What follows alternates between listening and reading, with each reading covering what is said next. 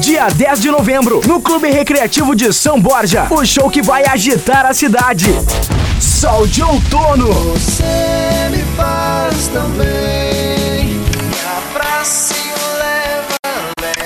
e mais, Anjos do Hangar, David Brown e Maurício e Gabriel. É dia 10 de novembro, no Clube Recreativo de São Borja. Ingressos no local e informações no soldeoutono.com.br. Promoção Rádio Fronteira FM.